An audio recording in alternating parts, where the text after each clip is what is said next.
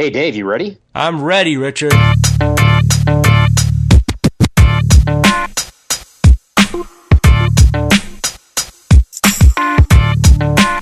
Well, it's exciting. So this is the first podcast of the podcast you and I are going to do. I am fired up. We don't have a name for our podcast yet. We'll figure that out as we go. But I'm Because we're excited so organized. because today's special guest is no one. It's just me and you today, Dave. We're creating a safe space for ourselves.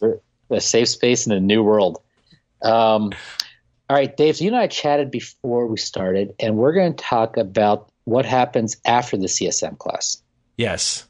So our students, what they'll do is, they'll pay us a bit of money. They'll come to our CSM class. They'll have a great time. They'll learn about Agile. They'll learn about Scrum. They'll walk out with a great baseline understanding of Agile and Scrum, walk out with a shared perspective, common terminology. They'll pass the exam. It'll be awesome, and they'll all be certified Scrum Masters. Yeah? Yes. Now what? So in every class, I always climb up on a soapbox about a couple issues, and I'm going to share mine and see how you react to these. So these are things that I say are absolutely non-negotiable. There's one thing that I tell them, if you're not doing this, you can't be Agile. And there are two things that I say you have to do these. If you don't already have these in place and you want this to work, they're absolutely fundamental. Two things fundamental. Yes. So the first thing, what? Go ahead. I said, whoa. Yes, and one of them isn't even Scrum. So I tell them, if you don't have a vision statement, that is the very first thing that you have to either create if you're a product owner, or if you're a Scrum Master, work with your product owner to get them to create one. You have to have a vision statement. Because if you don't have a vision statement, the people on the teams who are solving problems don't have any context. So I think that that's really, really critical. And the second most important thing is you have to have a definition of done. It has to be documented and written down, and everyone has to know what it is. And in the class, it's always funny because when I say, do you have a definition of done? People are like, well, some of them will be like, well, kind of. I'm like, having a definition of done is like smoking crack. You smoke crack or you don't smoke crack. You don't smoke crack sometimes on Saturday. If you have a definition of done, you have a definition of done. It has to be documented for everyone to know. So we can't just smoke crack on Saturday and say, you know what, let's just do it once a week. If you smoke crack at all, you smoke crack, right? I've never smoked crack, so I'm not sure. Although there's always a first time, I guess.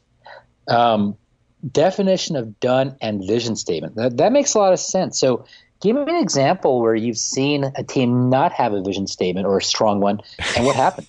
So I'll tell you one. I did an assessment at a music subscription company, not Spotify, competitor of Spotify. Was it? I'm not going to say the name of it. I'm not going to say the name of it. I'm not going to say the name of it. But I went in, and so it's assessment, right? So the first thing I do is I walk around and I ask people, "What's your vision statement?" So I walk up to this hipster 20-year-old. And I said, hey, do you have a vision statement? And he turns around and looks up at me and he goes, music, dude. And I was just like, oh, my God, that's awful. And I went into the product manager's office. The guy is responsible for the whole product. And I said, do you have a vision statement? And he said, hold on, it's in a PowerPoint. And I just walked out. I'm like, I can't believe this is ridiculous. Like, how do you do anything? Yeah, I'm with you on this. I agree 100% on this. One of the things I used to do a lot, I used to do assessments. And when I do assessments, I go into organizations and I will interview the team, developers, analysts, scrum masters, product owners, middle management, leadership, stakeholders. I interview all these folks, have conversations with them as part of the assessment. And one of the things I always ask is, what's the purpose? What's the product vision? Why are we doing this? What's the goal? And what I found is if I get messaging that's very kind of aligned, that's very pointed, it's very clear, where people are saying the same thing and everyone's on the same page, there's a direct correlation between that and things working well. When I go to places where the messaging is very kind of disparate, where it's different people saying different stuff, where it's very fragmented or it's unclear, unfocused, or if I hear team members say stuff like, why do I care? I'm just a tester. Why do I care? I'm just a developer. When I see stuff like that, there's a direct correlation between that and things not working well. It's one of my number one leading indicators. So I agree 100%. I think that's a great call, is having that strong vision statement to make sure we're all aligned. Yeah, so let me say that the best part So I go into the president's office and I asked him for the vision statement, and he spun around in his chair and he said, "We're going to be the leading online destination that people recommend to their friends to join." And I kind of tilted my head to the side and looked at him like, "What about music?" And he said, "I don't care about music. I need to get a lot of subscribers on board so we can sell this thing." Yeah. So what was really interesting was the kids out on the floor who were actually spending a lot of time curating a lot of detail about artists and things like that. That's great stuff if you're a music fan, but it's not going to drive this influx of traffic that's going to spike it and help them sell the company. So there was this mismatch there that even though it was a decent product, that was really concerning to me that it was so out of sync. Well, give me that vision statement one more time. We're going to be the leading online destination that people recommend to their friends to join. So you know what the problem with that vision statement is? Well, it's got a lot of problems, but it's better than music, dude. Well, here's the problem with that is that you can take that vision statement and go to any website on the internet, and that could be their vision statement. It's not pointed enough. It's right. Like I think there's a disconnect between what that guy just said and what the team wants, and that's a problem. Some of these vision statements are like, we're going to be the best. We're going to offer affordable, state-of-the-art solutions for our clients. Yeah, right. That's a useless vision statement. Well, you can't. I'd say that yes, but I would also say that the level to which it was abstracted, like how it was not about music, that spoke volumes about the way that the leadership of the company looked at the company. Yeah. I think that might be a good vision statement. It might be something that's kind of a good overarching thing for the whole organization that then we're going to, when you get to the product level, we boil down a bit. But even then, it's problematic. I think, it's a problem. Yeah. But I would still say I still feel like any statement at all is better than none. Anything that is more than just a one-word answer. So have you seen the I think it's the elevator pitch for positioning I think it's from Jeffrey Moore's Crossing the Chasm. Yeah. If you Google that, for those listening, you can find it out there. And I'm trying to remember the exact format. I don't have it on. I happen to know it, Richard. Okay. So let me take a shot. Let me know if I'm right. So we have a product our product is this for these type of people. We have this product that does this thing. Here's what it does. Slow down. For the is God a. I was about to walk us through it. You were stumbling around like a drunk man in a bar. I'm trying to remember it, but go ahead. For, so who's got the problem, right? Who, what is the problem? The name of the product, is a product category, that, what it does, unlike, how it's different from the competition, and then our product, which is where you put the summary statement about the promise of what it's going to do. Yeah. What I like about that, by the way, you should have let me go through it because 10, 15 minutes from now I would have got to it eventually. What I like about, though, it's very concise and short, yet it's very pointed too, right? Yeah. And so it allows us to kind of explore this. If we can fill that out, that's a big win. So there's a trainer out in the UK, Roman Pichler, who has a book, Agile Product Management. If you go to his website, he has great templates as well. So I think one of the templates he has that I really like a lot is the product vision board. That is a great template to allow you to kind of think through your product vision. Yeah, I find in the class, at least in the PO class, we do the Jeffrey Moore version. And then after they create some beautiful vision statements and I mercilessly cut them to pieces. And then we switch over to Roman's tool. And to me, it's always the thing that makes the vision work. It's sort of like user stories. It just has to go through many, many iterations to get something solid that you can work with. Yeah. No, I think that's great. In my class, I do something similar because I show them both. What I do in my class is I show them the Jeffrey Moore's elevator pitch, and I give them the Roman Pichler template. And what I do is I give them about 20, 30 minutes to come up with a product vision. And usually around like maybe a mobile food app. And at the end, what they have to do is each team has to then pitch their idea Shark Tank style, using kind of the templates to help them form their ideas. But then they have to sell their ideas to investors, so investors want to invest in their ideas. So what do you when they do it? What do you see the biggest problems being? Like, what are the most common problems people have with vision statements? Oh, oftentimes it's just trying to figure out like, hey, what's the value to the organization? Like, hey, if we're going to sell this, like, what are we doing? Are we going to sell ad space? Are we going to sell subscription services, or is it going to be a pay product? Oftentimes that part isn't really that baked out yet.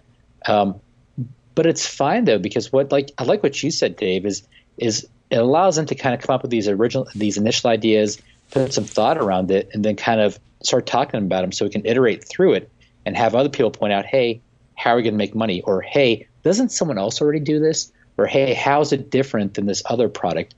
Or, hey, why would anyone want this? Yes.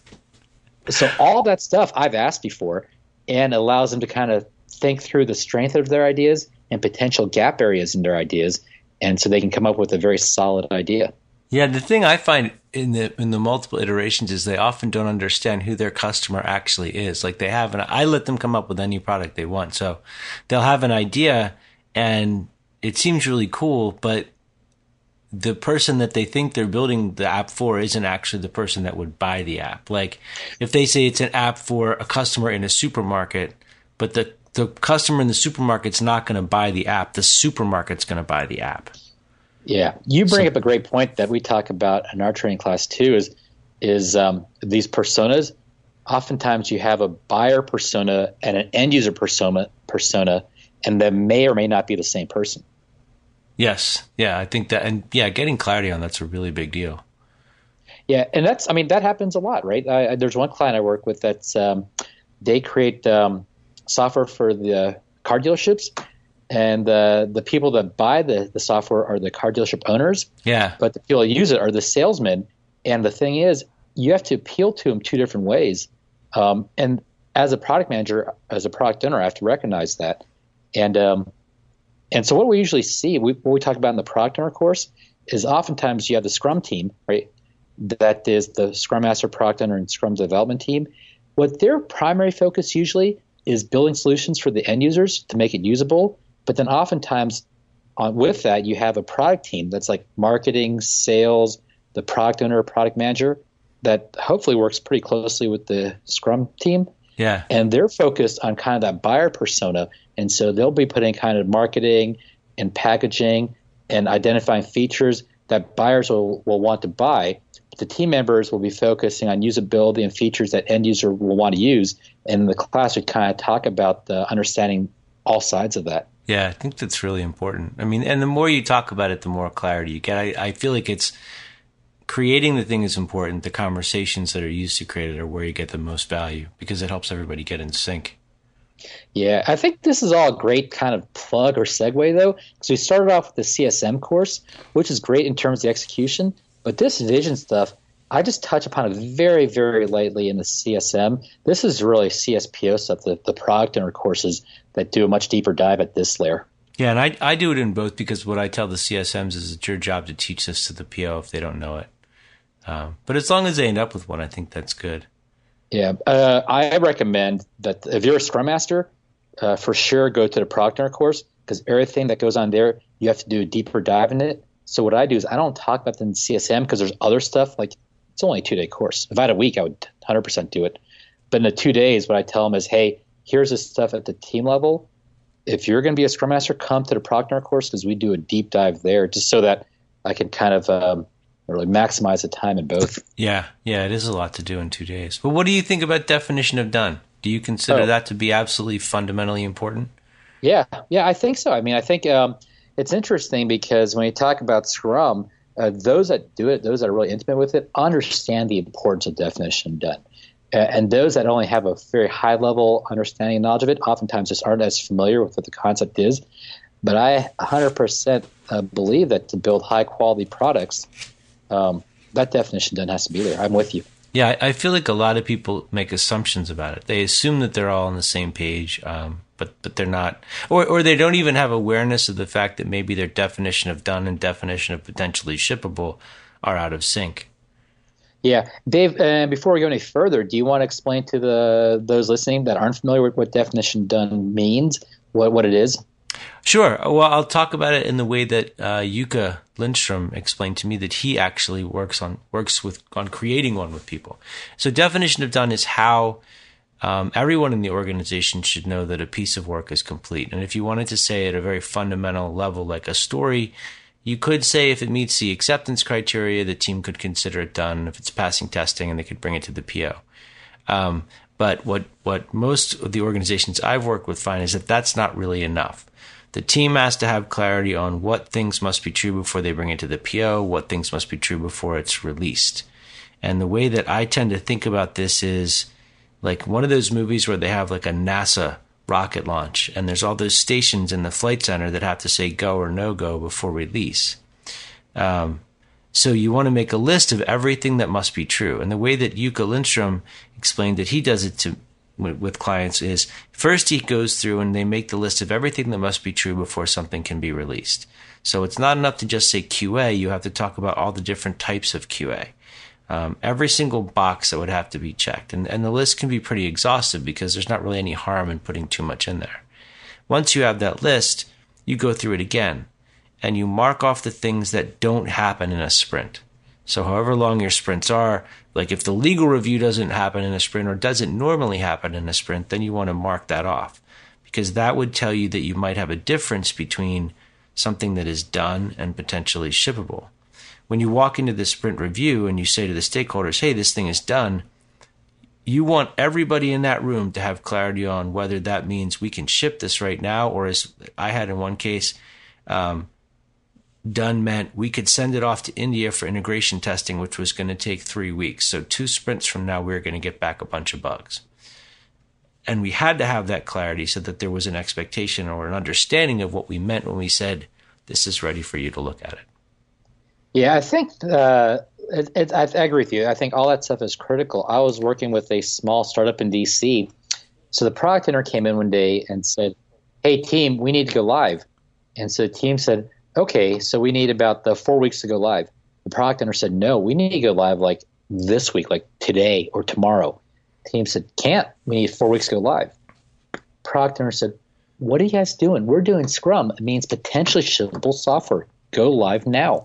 The team said, yeah, potentially shippable. It takes us 4 weeks to go from potentially shippable to truly shippable, right? And at which point they had a big kind of blowout over it. If we had definition done, what we'd understand is a better understanding of that, meaning that at the end of each sprint, right, here's what we mean when we say done. But what happens is before we go live, there's a bit of undone work that we need to be aware of. That's undone work, right? That still needs to happen before we go live. If we understand that, then we can do things about it going forward. Stuff like maybe they don't have great automation testing, and so there's a lot of regression that still needs to happen before they go live. Maybe they have to do a big security scan before they go live. Maybe a legal review has to happen before they go live. All that stuff we want to make sure that everyone understands, that we document. And over time, hopefully, we can reduce that as we get better with things. But we want to make sure that we understand are on the same page on that.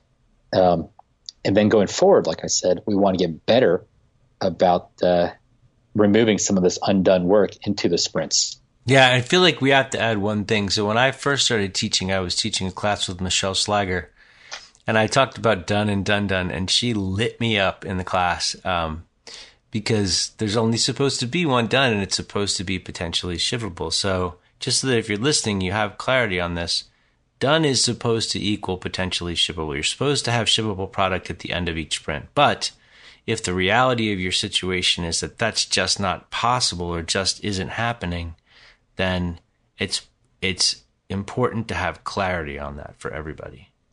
Yeah, and I think so.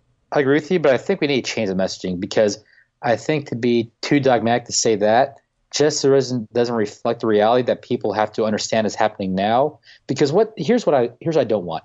I don't want them going in day one saying Scrum says it has to be this way, so let's just make our definition of done this, when they know 100% for a fact they can't achieve that yet. Right. You have to be transparent and open about it. So day one, when they create their definition done, it's not the ideal state. It's your current reality, and what you want to be doing over time is improving that reality. Yeah, right? Like adding automated testing and things like that. Absolutely. And I think we have to teach it that way because if we teach them, I've seen trainers say, well, if you can't do the ideal state, you're not doing Scrum, right?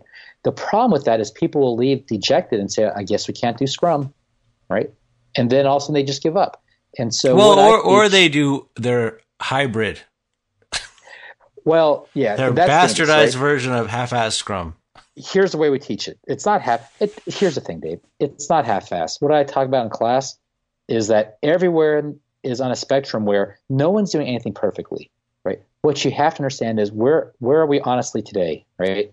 And we know there's an ideal state we want to achieve. So what we need to do is just start working towards there. Right? Yeah, I agree. When I said that, I was being sarcastic, but my issue with companies that decide to skirt some of the rules is the ones that just decide, oh, we're not going to do that without even trying it. They just decide they're smarter than all the thousands of people that have figured out how to make it work. Yeah, I think that's a great point too, is that where you are today, it's where you are today, but we got to be getting better. And when we make these updates, just because something is one way now doesn't mean you have to live like that forever, right? Yeah. That's a hard thing for people to see, though, I think. Yeah. Well, I think one of the things that people have to understand coming out of the class, here's what I see. There are some folks that will say stuff like this. Well, this will never work here because of this. This will never work here because of that. We're special because of this. So this type of stuff will never work. Those type of people, they have a much bigger barrier to entry to success, right? Their mentality, they already come in with an attitude of failure. I see some people say, that's a real interesting perspective. Here are the challenges we have to doing that, but here are some thoughts I have on how we can address those challenges, or here's some things I want to try to address those challenges, right? Everyone has challenges in front of them. And I think this is actually covered in that 7 Habits of Successful People book. I think they talk about this, is you can view your challenges as things that are going to prevent you from succeeding, or you can view your challenges as just that challenges you have to understand on your path to success. Yeah. Right. And I've been like waist deep in all these different podcasts, Tim Ferriss, and a bunch of stuff on health and fitness and kind of business stuff. And the one common factor I hear from people is, how to overcome things, right? And how to kind of make sure we understand that everything in front of us is in front of us, right? But no matter what it is, there's someone that's kind of overcome it. There's some way to get around it. Some of it's just going to be really hard. Some of it's going to be easier. We just have to understand that. Well, I think it's, I agree with you. I think that there's also a lot of walls that people put up in front of themselves that they build themselves. Like people, they say, well, we can't do Scrum because we do fixed bid projects. Well, yeah, you can. You just decided that you can't, or you've decided that accounting won't let you do work by the quarter or whatever. It's sort of like what you said. It's not, we can't, but it's how. How do I hack the system to get this to work? Yeah. And you know what, if we could change that, we can change that perspective, right? I think that's great. That's also why when I teach these classes, one of the dynamics I like, especially in the private classes, is that there are, hopefully in the room, some of those can-do people, right? And so when someone in an organization says, well, that'll never work here because of this, someone else will say, excuse me, that's not true. We've tried this, and here's how we've overcome it, right? We understand this, but here's what we think we can do about it. And so it's much more powerful if another student says that than me. Like, I don't want to be the ivory tower guy saying it. I wanted to come from people that are doing it. I've been in situations. Oh, go ahead. No, you finish your thing. Oh, yeah, no. So I want it to be from people that have been in these situations. I've seen it work well in organizations, but if I'm doing a private class, I think it's really powerful for their colleagues to give them that. Yeah, if it comes from within. Now, what about the process in general? So I mentioned in the beginning that there's one thing that I tell everyone they cannot skip. Is there any aspect of Scrum that you would tell your CSM or CSPO students, like, this is non-negotiable? You have to do this. So, I agree with the product vision part. I'll even take it down one step further in that I think you need a product roadmap. Let's say next year. For next year, for each quarter, here are some major things I want to target each quarter. The reason why is, as a team, I don't want to be flying blind. I want to know that at a high level, here's what's coming up. Because, for example, I'll often have arguments with, let's say, data modelers, and they'll say, I have to do all the data models now, otherwise I'll box myself in the corner, right? My reply is, Well, you know how you end up boxing yourself in a corner is by doing all the data models now. With That's good. with that said, though, I know what they're coming from is it's really hard to build piecemeal if I don't know what's coming. And so what I want is at a high level understanding for this quarter, here's at a high level what we're doing. Next quarter, at a high level, here's what we're doing. After that. And so I'm not going to build all my data objects now, but the stuff down, whatever I build now will be open and extensible to support that stuff going forward, right? Yeah. Because if I don't know what's coming forward, then like I'm building blind. And so I think a product roadmap is great. So I'll write the requirements basically with the needs for now with an eye towards tomorrow. I do my design for now with an eye towards tomorrow. I build my implementation, my test plans. Everything we're doing right now as a team together is kind of building it at the increment level, but I have the whole vision and roadmap in mind as I'm building it. So I don't over design. It's not big upfront design, but it's smart Just design. enough. Yeah, just enough with an eye towards the future. Yeah. So you're not getting fed this stuff piecemeal. Also, this guarantees that the product owner isn't just making stuff up as they go, that strategically we kind of know what we're doing at the high level, and so we're not flying blind. Now, that stuff might change. We might learn stuff that changes it, which is fair, but we're not just taking shots in the dark, just like, following our nose, going ad hoc.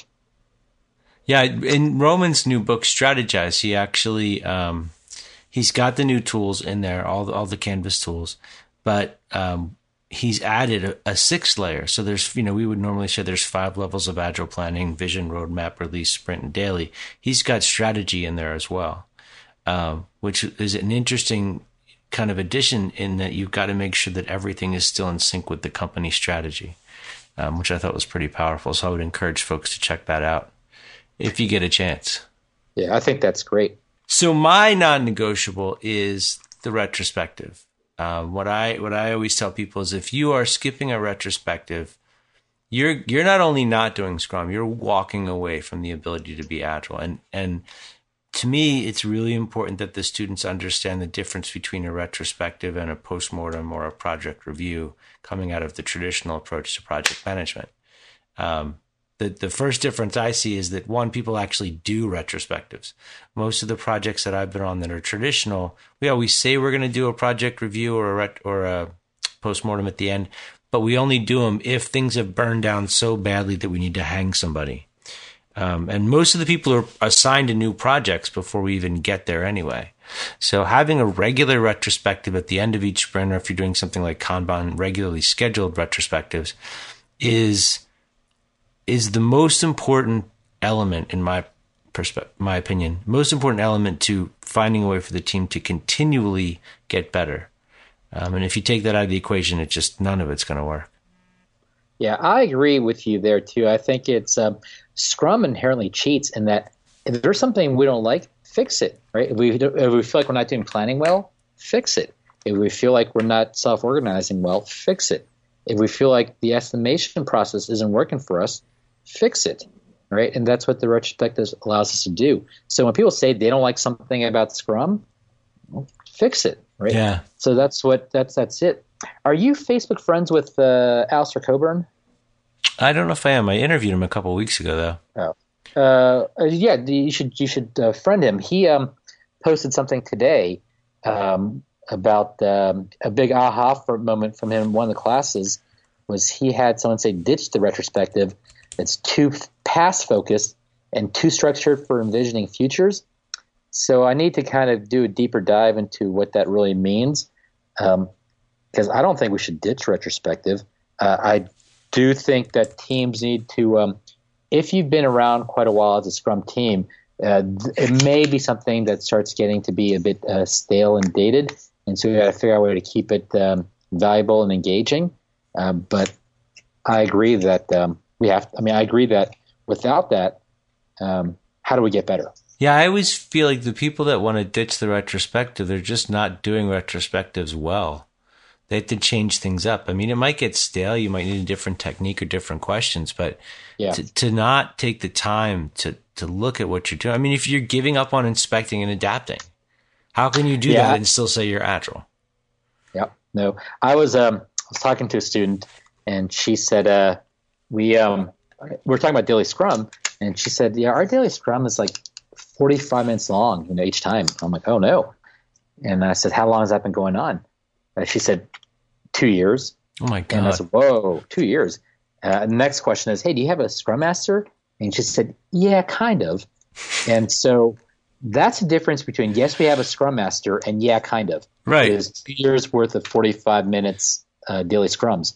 Because if the first couple times we have a 45-minute daily scrum, as a scrum master, I need to make sure that the team is understanding that, hey, this is a problem for us, right? And my job isn't to tell them it's a problem, but my job in that retrospective is help facilitate it so they see that this is a problem, right? And then they start talking about how they're going to fix it. What should we do to kind of, what kind of issues is this causing for us, and what can we do about this going forward? Yeah, I think it's really important to take that time, and it's a shame, I think, when folks don't take that time. And to the person who's doing the 45-minute daily stand-up, stop. There's no reason for that ever. That wasn't it wasn't very sympathetic, but I don't ever understand that. Here, it's only a problem if people think it's a problem. It's not a problem if no one feels like it's a problem. If the whole team says, well, we do 45-minute daily scrums, it's not a problem for us. Well, then, all right, it's not a problem for you. All right. I can't. I'm still up on the porch. I want these kids off my lawn. 15 minutes. Yeah. I know. I'm with you. It should be 15 minutes. But if they don't see an issue, you can't fix something that's not a problem, right? You can tell me it's a problem, but if I don't agree it's a problem, I'll never fix it. But that's time that could be spent developing something that would deliver value for a customer. And I think it's a shame to waste that much time every day. I don't agree. I don't disagree with that, Dave. However, until the team self-realizes that, it won't be fixed, right? And so until the team realizes, like an alcoholic, right? An alcoholic will never stop drinking unless they lose their job and lose their family, until they realize that, hey, I got to do something about this. Until a team kind of takes ownership of an issue, it's going to be hard to. Well, and I guess it makes the case for why they need the scrum master to come in and do the intervention. It's to help them see the problems there. That's exactly it. Yeah. Cool. All right. So what if folks want to get in touch with you after the podcast, Richard? How can they do that? So you can reach me via Twitter at Richard K. Cheng, Cheng, or email me, richard.cheng@excella.com. I work for Excel Consulting based here in the DC area. All this information will be in the show notes on the iTunes and on the website as well. Yep, and I'm on. Dave, how about you? I'm on Twitter at Mr. Sungo. It's MRSUNGO. I work for Leading Agile, and so you can contact me there, or I have a blog, which is mostly podcasts, which is drunkenpm.blogspot.com. So thanks for listening. We're going to keep doing these and keep getting them better. So if you've got questions or issues, please let us know, and we'll try to get those up in a podcast. And by next podcast, hopefully we'll have a podcast name set up too. That'd be great. Yes. All right. Thanks, man. Thanks. Bye.